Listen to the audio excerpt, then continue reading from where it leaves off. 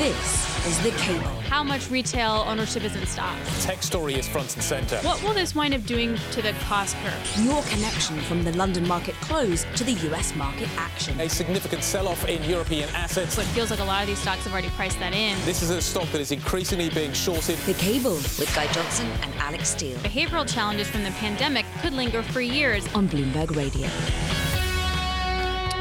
5 p.m. in the City of London. Good evening. You're listening to The Cable. We're live on DAB Digital Radio. I'm Guy Johnson. Alongside this evening, my co-guest host, Marcus Ashworth, is back for more, which is a bit of a surprise after last night. Good evening. Thank you. Nice to see you. Thank you so much, Guy. Nice to hear your voice. Bit of an odd day today. What do you make of it? Well, I quite understand what's going on. I know it's the end of the quarter and end of a financial year end for Japan, which is possibly one explanation why things are a bit odd. But, equities are sort of mixed, to we say, not great. But bonds definitely are having a continuing tough time. Now, that might be that asset allocation for quarter year end stuff I was mentioning. Or it might just be that no one likes bonds at all anymore. And you were telling me a day or so ago that the bottom might be in, at least in the short term. I said it soon, and I meant today, actually. I think was what you misunderstood me today. No, I did actually mean it was literally into this quarter year end. Right. You might think about saying, okay, this is not the right time to sell bonds, and I stand by that. Okay. Let's just do a quick market check while we are here. Talking of bonds, US 10-year up by 4.9 basis points. The German 10-year, the Bund, up by 6.6 basis points. The UK, not too bad, actually, relatively in comparison with others, up by 1.9. We are now trading on the gilt at the 10-year gilt at 1.646. Boris Johnson is speaking in Brussels following the NATO and G7 summits of a little bit earlier. Let's have a quick listen to what the Prime Minister is saying. He's answering questions right now. Russian air defences, and it does mean taking down Russian fast jets and asking the RAF to do that. That's not something that any country here is contemplating.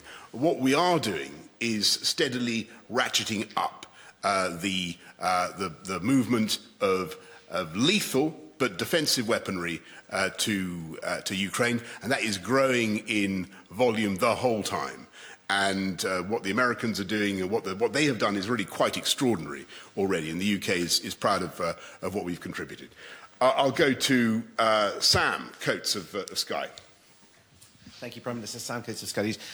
President Zelensky, interestingly, didn't repeat his call for a no-fly zone when he addressed NATO leaders. Instead, he was very, very specific. He wants tanks and jets. Are NATO members, is the United Kingdom going to give him tanks and jets? And if not, why not?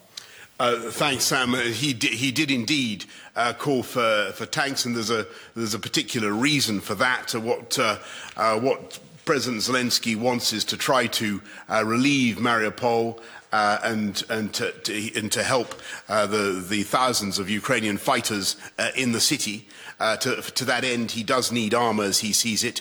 We're looking at what we can do to help, but I've got to tell you, logistically at the moment, it looks very difficult, but both with armour and with jets. We're very conscious of what he's asking for. At the moment, we're looking at the equipment that we think is more immediately valuable is missiles that will enable the Ukrainians to protect themselves against bombardment from the air, but also to deal with the Grad rocket launchers, the Russian heavy artillery. That is doing such death and dealing such death and destruction in the cities. And there, I think, if we can really help them, that would be extremely valuable, because they need protection from that absolutely merciless onslaught from artillery and from the rocket launchers. The Prime Minister speaking in Brussels. We will be back in Brussels in just a moment with Bloomberg's Annmarie Hordern, who is at NATO headquarters, or last time I checked she was. Before we go to Annmarie, though, I think it's probably worth updating all of the headlines. Here's Charlie Pellet. Thank you very much indeed, Guy Johnson. NATO has agreed to double the number of battle groups protecting its eastern border and is working with the U.S. to prepare for Russia potentially using chemical or nuclear weapons in Ukraine. Britain's manufacturers grew at their slowest pace in 13 months in the weeks after the war in Ukraine upset supply chains and drove up costs. S&P Global's index tracking manufacturing purchasing managers dropped to 55.5 in March from 58 the month before, well below the reading of 57 that economists had expected. Lindsay Newman is director of political research at S&P Global Market Intelligence. She told Bloomberg Television this morning the hit to the economies of Russia and Ukraine will be long-lasting. Even if the conflict were to end today, we are not unwinding back to pre-February 24th. For Russia, our economist thinks the year ahead looks like a forecast contraction of 11% of their economy because of these sanctions and the corporate self-sanctioning. For Ukraine, it's immense, the potential economic contraction because of property damage and the massive outflow of working population and refugees. The Bank of England is warning that Russia's invasion of Ukraine has increased economic uncertainty and led to, quote, exceptionally high commodity market volatility, prompting it to delay the launch of its 2022 stress tests for UK lenders. That is the latest from the news desk. Guy Johnson, back to you now in London. Charlie Pellet, thank you very much indeed. The United States, the President of the United States is warning of the threats that Russia will use nuclear or chemical weapons in Ukraine. How does the West respond to that threat? How would it respond? Well, I think there's some useful kind of areas of history that are worth examining here. When the United States threatened Russia and Syria, when they were threatening the use of chemical weapons in Syria, the US didn't follow through with those threats. And that was a huge stain on the Obama administration's response to the war in Syria. The lesson appears to be learned, because while the threat of chemical weapons or nuclear weapons is there, the deterrence is not being detailed by Western diplomats and Western leaders. Earlier, Annmarie, Hordern in Brussels caught up with the president of Latvia to try and address this question. President Biden is now at this G-7 meeting, and there's going to be a draft statement, a warning to President Putin about the use of chemical or biological weapons, which Jens Stoltenberg says will have dire consequences on NATO countries as well. Would you view that as an attack on a NATO ally? The use of chemical, biological, nuclear weapons is a big threat to Europe, to the whole world, not only to Ukraine, and we should give a adequate response to that. I cannot yet announce this response, but of course it would be a response for Russia. Russia should think twice before Russia will use such weapons. We keep hearing about, quote, severe consequences. Yeah. You won't mention them, but were they discussed? What kind of consequences NATO and the West would impose? We should not announce these consequences in advance. Wouldn't announcing the consequences potentially deter President Putin from using those type of weapons? These consequences would be, but we would not announce this in advance, because then, of course, Russia will know and will calculate that. But you know what the response is? We will think about, and this calculated ambiguity is a part of our tactic. Annmarie Hordern, our Bloomberg Washington correspondent, travelling with the president, joins us now on the line. Annmarie, let's just talk about this. Has there been a series of decisions made regarding what the West would do were there to be a chemical attack or a nuclear attack in Ukraine? There hasn't been, Guy. We've heard, quote, severe consequences, but no one has come out with what exactly those consequences would be. I think you're right to bring attention to what happened in Syria, in the Obama administration, the red line they drew. That clearly did not work, and potentially there's some reminders, and people remember from that administration onto this administration what that could mean. But you hear them talk about severe consequences, but right now those are just words. Annmarie, is there a danger here that we focus on the sort of unacceptable elements of warfare, that we therefore somehow almost allow what's going on at the moment, and as long as that doesn't sort of step into chemical or biological, let alone nuclear, that therefore becomes more acceptable than it really is unacceptable. Yeah, I think what they're trying to do, the West, is just create these constant deterrence factors. But at the moment, we don't know what that is. Right now, it's just complete posturing and bolstering the eastern flank. But will that be enough?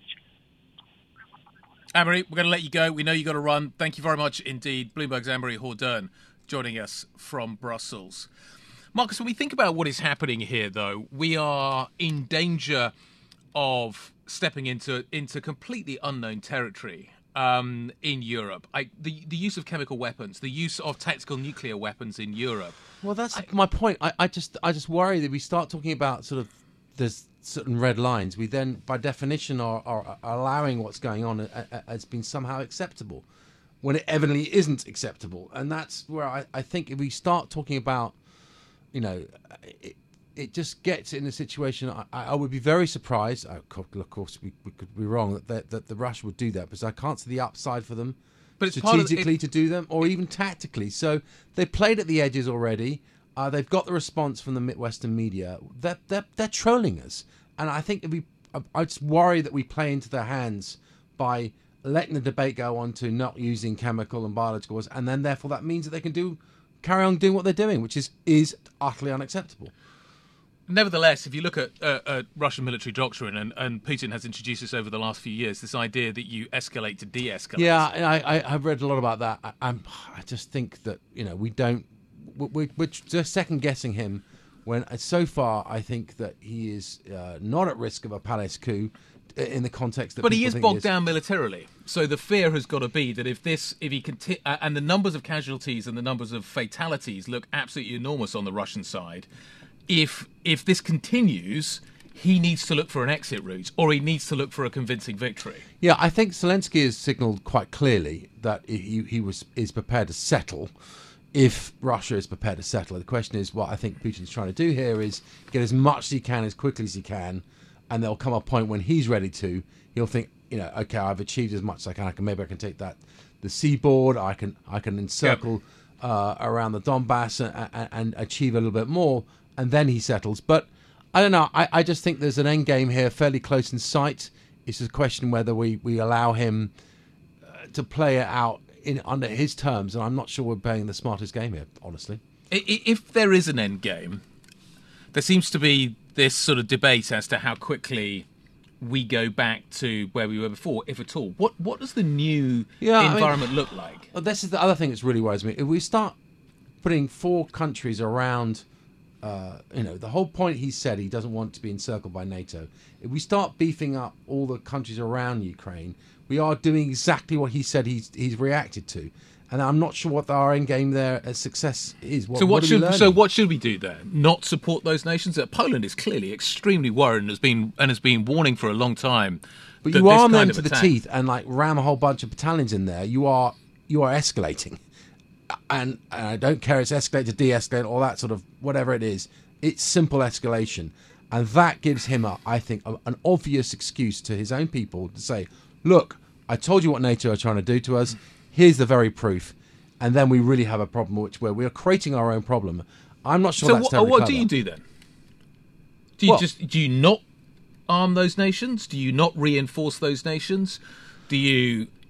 How do you... I think putting tanks and human beings and things like that are not the way forward. We've seen what the success Ukraine have done with the drones, with a variety of much smarter reactions, and I think that there are cleverer ways of playing this. That's all I'm saying.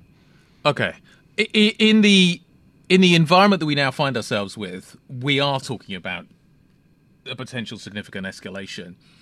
We're talking ourselves into it. As a financial, okay, but that's the reality. That's the conversation that's happening. How would you expect financial markets to react? Well, I don't think on financial markets. I don't think the financial sanctions are working here, and banning 7 Russian banks from SWIFT isn't doing the job. They're paying their coupons. They're not defaulting. If that's what we want to do, which by the way I think is self-harm, but that's if you're going to do self-harm, do it properly. You know what I mean? We are paying them over €1 billion a day or dollars a day for gas and oil. We are not preventing the Russian stock market. It's open and trading again. Clearly, Russian oil is getting sold on the market, be it to China or other places we don't know about. The actual pressure here on the Russian economy is coming from self-sanctioning, perhaps, as in Apple Pay going, McDonald's thing, but it's not coming from the ways in which we are trying to do. And the oligarchs and impounding a few yachts may get some headlines, but that makes practically no difference at all. So I think in some senses, financial markets have to do their job properly, which is really shut down the Russian markets, if that's what we want to do. Okay, we're going to talk about this in a little bit more detail next. Severstal failing to make a payment.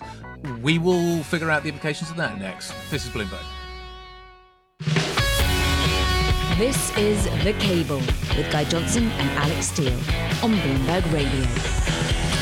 Welcome back. 18 minutes past the hour. You're listening to The Cable. We're live on DAB digital radio. So the Russian steel company, Severstal, has become the first Russian company to run out of time to pay interest on foreign currency debt. This since the war started in Ukraine. It basically comes after Citigroup, the US bank, blocked the transaction that would have allowed the payment to take place. So in theory, we're now in a position where we could see Severstal ending up in default.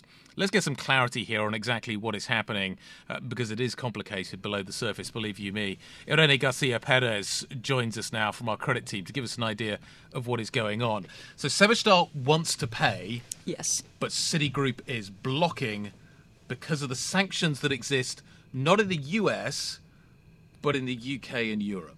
Exactly. So Severstal has the money and has the willingness to pay.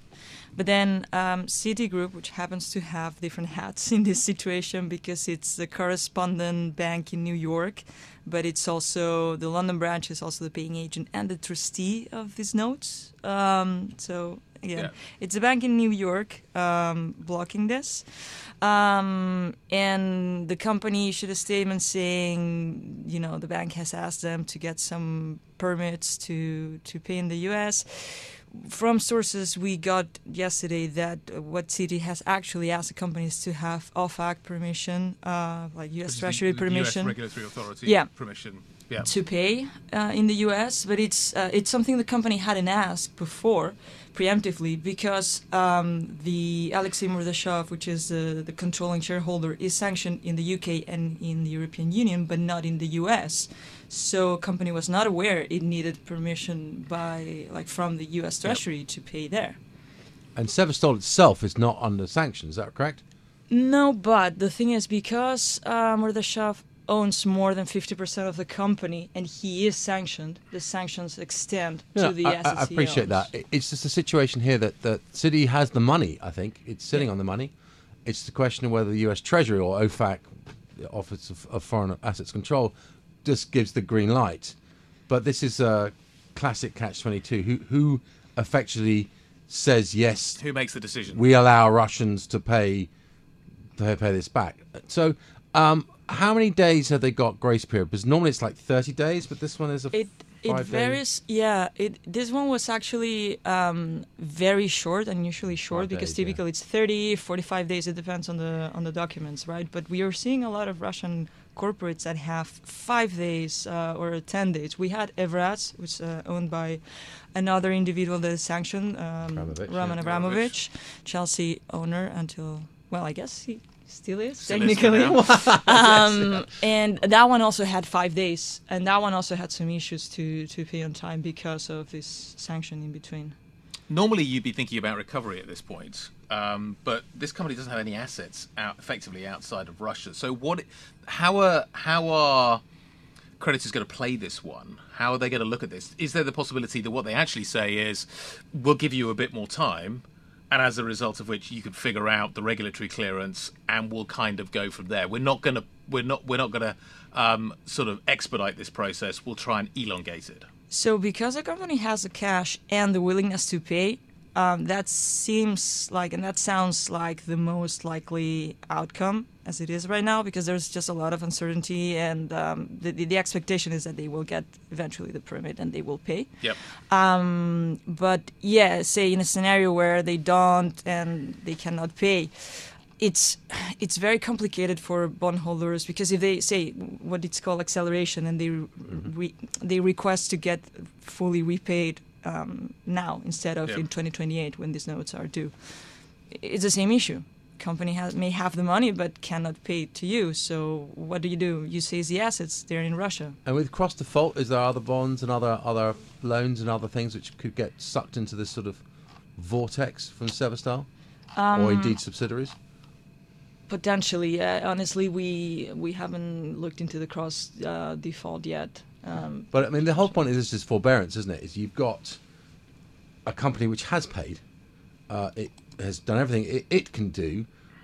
Whether its background is good or not good is not relevant in this case. The question is, it's not been allowed to pay. Therefore, everyone, in theory, you get into I don't know whether there are credit defaults on this particular issue, but let's imagine there are. How do you get a reference asset to obligation to come against it? There is nothing you can give against anyway. So the whole credit default process doesn't work either. No. So in essence, everyone just puts it on ice and forgets about it, I guess. That's the most likely outcome, yeah. Okay, Irene, we're going to leave it there. Great stuff. Thank you very much indeed. Irene giving us the update on the Severstal story. Irene Garcia, Perez.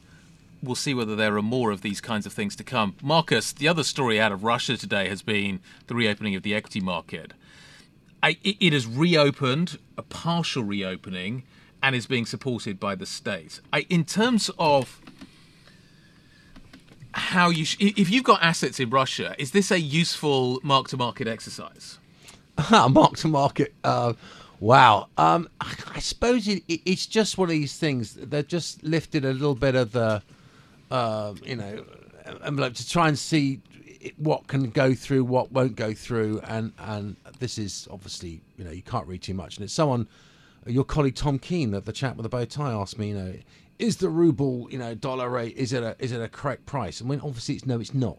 What's happening at the moment is sort of staged trades, and this clearly is a staged reopening with Team Russia behind certain things to try and make a bit of a print, and hopefully for their hope that the next few days and weeks it'll start to function. At least there's some form of liquidity.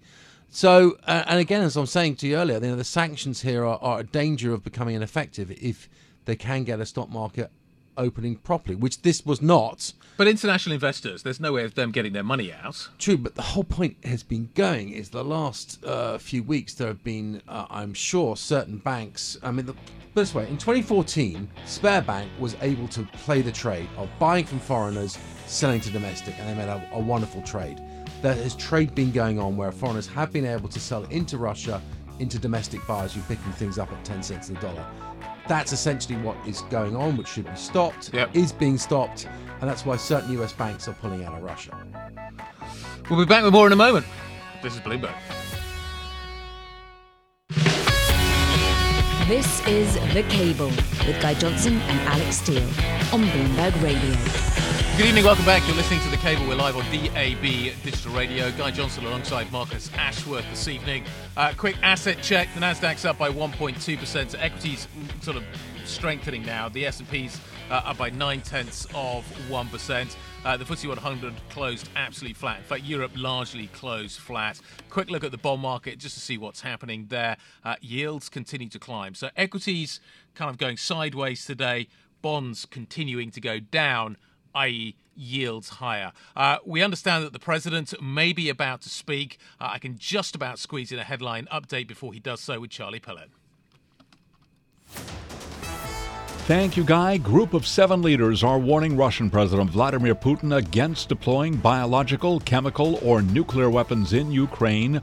NATO has agreed to double the number of battle groups protecting its eastern border and prepare for Russia to potentially use chemical or nuclear weapons in Ukraine. The heightened readiness underscores the intense pressure on leaders who've gathered in Brussels for meetings of the North Atlantic Treaty Organization, the European Union, and the Group of 7 leading economies. Well, can Europe avoid a recession? That question this morning for Esti Dweck, Chief Investment Officer at Flowbank. At the moment, I think I want to say yes, they can avoid a recession, but the picture is certainly looking precarious at the moment. We know inflation is going to be a lot higher. We know costs are getting passed on to consumers. You have your heating bills, your petrol bills, also now food bills that are going to start to go up. Growth decelerating. London police have arrested 7 people in the UK in connection with an investigation into a hacking group. Police say the suspects range in ages from 16 to 21. Researchers who are investigating a recent spate of attacks against technology companies, including Microsoft, Okta, and NVIDIA, have traced the attacks to a 16-year-old boy living near Oxford. That is the latest from the news desk. Guy Johnson, back to you now in London. Charlie Pellet, thank you very much indeed. President Biden speaking in Brussels. Let's take a listen. At any rate, all kidding aside, thank you for taking the time. Today marks 1 month since Russia began its carnage in Ukraine, the brutal invasion of Ukraine. And we held a NATO summit the very next day. At that time, my overwhelming objective in wanting that summit was to have absolute unity on 3 key important issues among our NATO and European allies. First was to support Ukraine with military and humanitarian assistance. Second was to impose the most significant sanctions, economic sanction regime ever, in order to cripple Putin's economy and punish him for his actions. Third was to fortify the eastern flank of our NATO allies, who were obviously very, very concerned and somewhat worried of what would happen. We accomplished all 3 of these, and today we're determined to sustain those efforts and to build on them. The United States is committed to provide over $2 billion in military equipment to Ukraine since I became president, anti-air systems, anti-armor systems, ammunition, and our weapons are flowing into Ukraine as I speak. And today, I'm announcing the United States is prepared to commit more than $1 billion in humanitarian assistance to help get relief to millions of Ukrainians affected by the war in Ukraine. Many Ukrainian refugees will wish to stay in Europe, closer to their homes.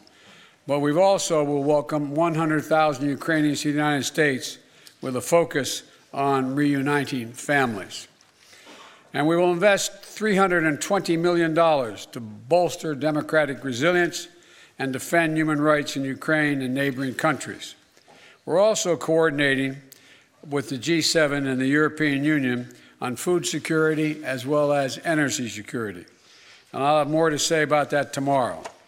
We're also announcing new sanctions of more than 400 individuals and entities in alignment with the European Union.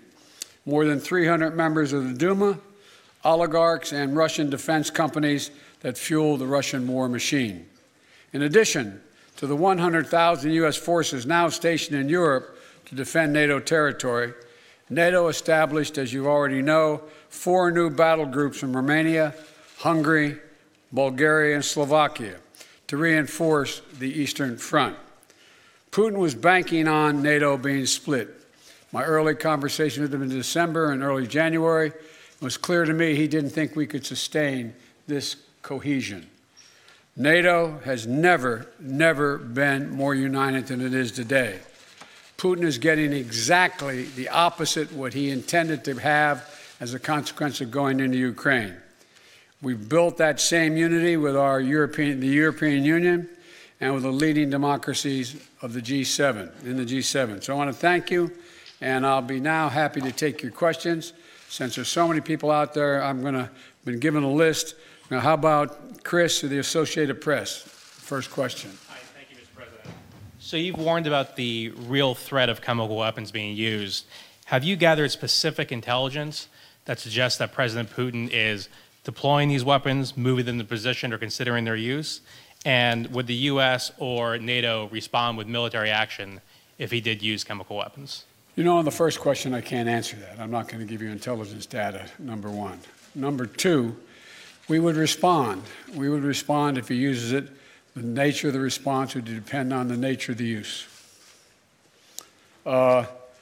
Josh of Bloomberg. Perhaps I'll just project, Mr. President. Thank you very much. If I had your voice, I'd have been elected a lot earlier. I'll give it a try. He's got a long arm. Thank you. Can you talk to us about two things, sir? One, since your conversation with President Xi of China, have you seen any indications of action or lack of action from China that has led you to believe whether they will intervene and help Russia, either with the sale of arms or the provision of supplies to support this war in Ukraine? And secondly, can you say whether the conversation today turned to the subject of food shortages and what the U.S. will do to address wheat shortages in particular as a result of this war? Thank you. On the first question relating to President Xi Jinping of China, I had a very straightforward conversation with Xi now, I guess it's 6 days ago, 7 days ago, in that range. And I made it clear to him, I made no threats, but I made it clear to him that make sure he understood the consequences of him helping Russia, as had been reported and as what it was expected. And I made no threats, but I pointed out the number of American and foreign corporations that left Russia as a consequence of their barbaric behavior. And I indicated that I knew how much because we had long discussions in the past about his interest in making sure he had economic relations and economic growth with Europe and the United States, and indicated that he'd be putting himself at significant jeopardy in those aims if, in fact, he were to move forward. I am not going to comment on any detail about what we know or don't know as a consequence of that conversation, but tomorrow or next Monday that Ursula is having that conference with China, the first. On April 1st. We've had discussions because I think that China understands that its economic future is much more closely tied to the West than it is to Russia. And so I'm hopeful that he does not get engaged. We also did discuss today that there's a need for us to set up, NATO to set up, and the EU, to set up a system whereby we have an organization looking at who has violated any of the sanctions and where and when and how they violated them. And that's something we're going to put in train. It's not done yet. So with regard to Xi, I have nothing more to report. With regard to food shortage, yes, we did talk about food shortages. And it's going to be real. The price of these sanctions is not just imposed upon Russia. It's imposed upon an awful lot of countries as well, including European countries and our country as well. And because both Russia and Ukraine have been the breadbasket of Europe in terms of wheat, for example, just to give you one example. But we had a long discussion in the G-7 with both the United States, which has a significant, the third largest producer of wheat in the world, as well as Canada, which is also a major, major producer. And we both talked about how we could increase and disseminate more rapidly food shortages. In addition to that, we talked about urging all the European countries and everyone else to end trade restrictions on sending limitations on sending food abroad. And so we are in the process of working out with our European friends what it would take to help alleviate the concerns relative to food shortages. We also talked about a significant major U.S. investment, among others, in terms of providing for the need for humanitarian assistance, including food, as we move forward. Okay, you've been listening to President Biden speaking live in Brussels, answering Bloomberg's Josh Wingrove a question about the role of China in this, and also whether or not the conversation today turned to the food shortage story that Marcus and I were talking about yesterday. Marcus, let's just talk big picture about the US's ability to compensate the world for the loss of Russia. Europe needs gas. The US can export some gas, but probably can't export enough gas. The world is going to need more food. The US and Canada could probably export more food, but enough food. How does the world react to this? Because it's going to effectively have to pick sides. Where do I get my energy from? Where do I get my food from? And I think it's almost going to come down to that for a lot of countries. Am I going to pick China, India, Russia? Or am I going to pick Europe and North America? Because this resource availability story, I think, is going to be really relevant over the next 6 to 12 months. I have real issues with some of my delightful European colleagues and friends about what Europe needs to do, which is choose. They accuse often, in very polite terms, the UK of siding always with the US and wanting to buddy up. But the basic point is siding with Russia and China, which I fear over the last few years, a lot of Europe, particularly Germany, but also Italy and Greece and other countries, specifically to avoid buying from the States for whatever reason. There comes a point here is that you have a limited options. You can obviously go to the Middle East to buy certain things. That comes with other connotations as well. But be it energy, be it food, be it whatever it is, obviously the real answer is to try and do as much domestically as you can, which might mean fracking and other different things. But here, well, that's in the UK. But I mean, the point is that there's lots of options. It means keeping nuclear plants open in Germany, and lots of other options, as well as food. Again, there are obviously very big wheat producers. The States, as Biden has just said, are a very big one. There are lots of deals to be done. I think there's a massive opportunity here for the West to do a huge free trade agreement. And finally, we got a defense arrangement with NATO. The US provides security for Europe. It doesn't mean that they should therefore get ability to sell just their gas or just their wheat into Europe. But that's the paranoia, I think, in Europe, is that they are beholden, therefore, just to the US. They become a satellite country. That ship has now sailed, though.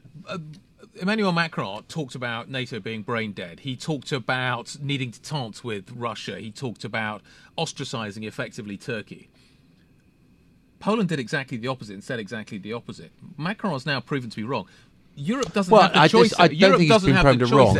He was trying to get a debate going whereby what are we doing with NATO and what is Europe particularly doing in NATO, and he was trying to get the concept of Europe standing up for itself. So I understand that the nuances of what France is trying to do, and bear in mind they have probably the best army and military, in Europe, standalone, along with the UK. So that there's clear rapprochement going on between the UK and France on the security aspect. Yep. So it's joining the dots together. You can't do security in isolation.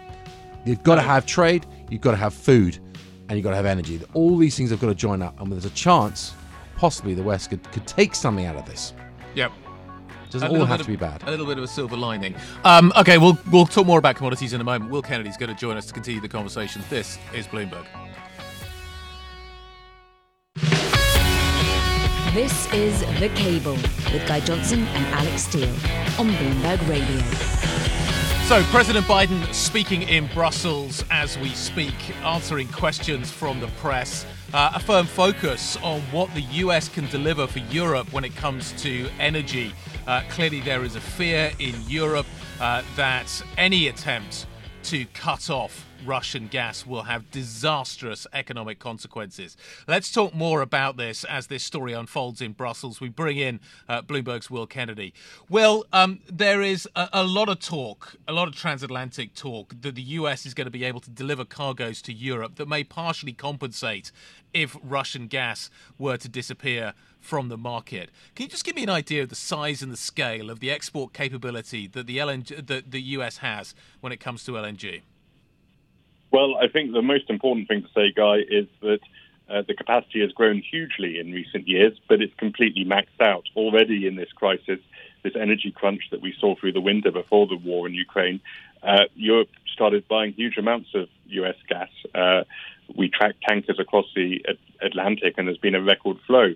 The problem that Europe has is there's no spare capacity. Now, there's a desire in the US to add capacity, and I do think that events in Russia mean that Europe will be willing to sign the long-term contracts that allow the financing and construction of new plants in the US, but those take years to build. So in the near term, the impact will be fairly marginal. Now, will Europe outbid other buyers in Asia to get all the US gas it can? Probably. But there's no magic bullet here. There's no reservoir of LNG exports that we can suddenly tap into. It's going to be tough. Marcus, you were saying that Europe doesn't want to become beholden to the US. Well, understandably, but the point is that beggars can't be choosers, and at the moment, if they're completely beholden to the US for their security in all but name, then quid pro quo, there might be a little bit more friendliness with regards to trade. And if you have locked yourself into, amazing, if you look back on it, the way they've locked themselves into Russia, which at least was a land delivered or under the sea delivered pipeline, which give surety of supply, but allow the actual storage of it to be controlled by Gazprom on European soil was even more mad. But obviously things need to be done differently. There are other ways. Obviously, it's going to push renewables and longevity of nuclear plants, things like that. But yes, they do need to be more practical, and it's not just buying from the States. It's obviously buying from Qatar, and particularly with LNG and things like that. They need to be much more flexible, much more open, and less restrictive on the nature of buying US equals that therefore they're under the control of the US, and that's the attitude I think it's got to change. But with that can come a free trade agreement, because all these things can lead to other things as well. Well, how long does it take to build a LNG arrivals facility? If you want to unload an LNG cargo, how long does it take to build such a piece of kit? Well, there are stopgap solutions. So there are many firms around the world that have floating LNG capacity ships which basically have a LNG regasification plant on top.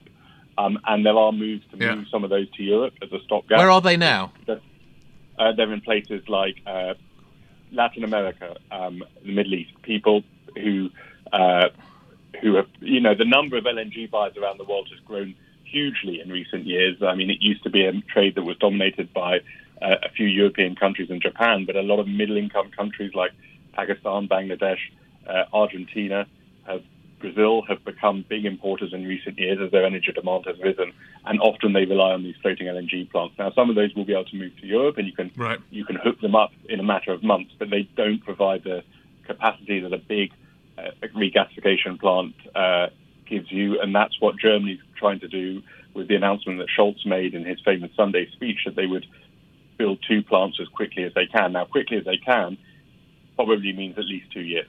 And these are big multi-billion-dollar bits of kit that require huge amounts of steel and engineering, and it can't be just done overnight. So there are things that we can do in the short term, but to bring the scale that they really need is going to take years, not months. Well, unless my memory fails me, didn't Australia, off the north coast of Australia, they had an absolutely massive plant there, floating construction. And I thought also Shell built 2 absolutely massive LNG sort of. I'm not sure the ship is quite the right word for them, because there were vast things, but they sort of seem to fail and never really quite take off. Is that something that will come back again? There's a distinction to be made. What Shell built, which was actually, you can call it a ship, and by some measures it was probably the largest ship ever built, the Penny floating LNG plant off North Australia. It's there, it's working. It overran, and it cost a huge amount of money, which is why it's not been repeated yet. But the plants that I'm talking about are at the other end of the LNG chain, regasification terminals, which are basically LNG tankers, which are converted to just feed the gas directly into pipeline networks at the countries where they stand. And those are slightly less ambitious, and they do exist. Not enough, probably, but some of them could be moved to Europe to allow LNG imports to increase. But the problem is not necessarily with gasification capacity. Germany doesn't have any, but France has a fair amount. Spain has a lot, although it's not tied in enough to the European network.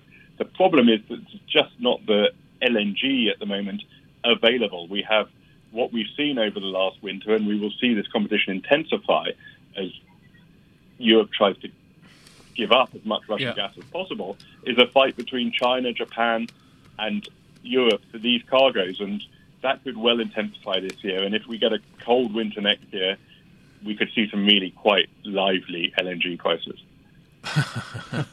Speak polite. More lively than we've already seen. That would be very lively. Well, we'll leave it there. Thank you very much indeed, Bloomberg's Will Kennedy. Marcus, you got a diesel car? Yes. Is it full? I've kept it full because my colleague told me there might be problems in Germany, and that's definitely. It's going to be interesting to see how this one plays out, because Will points to what could happen next winter, but it seems that diesel could be a massive problem this summer. And lorries run on diesel, and you think about the supply chain problems that could emanate if we can't fill up our lorries. Yeah, no, it's definitely an issue in the next week or two in Germany, and that it's going to spread. So yes, keep your diesel car as full as you can. Okay, sage advice from Marcus Ashworth. We will leave it there. Thank you very much indeed for listening. This was The Cable. This is Bloomberg.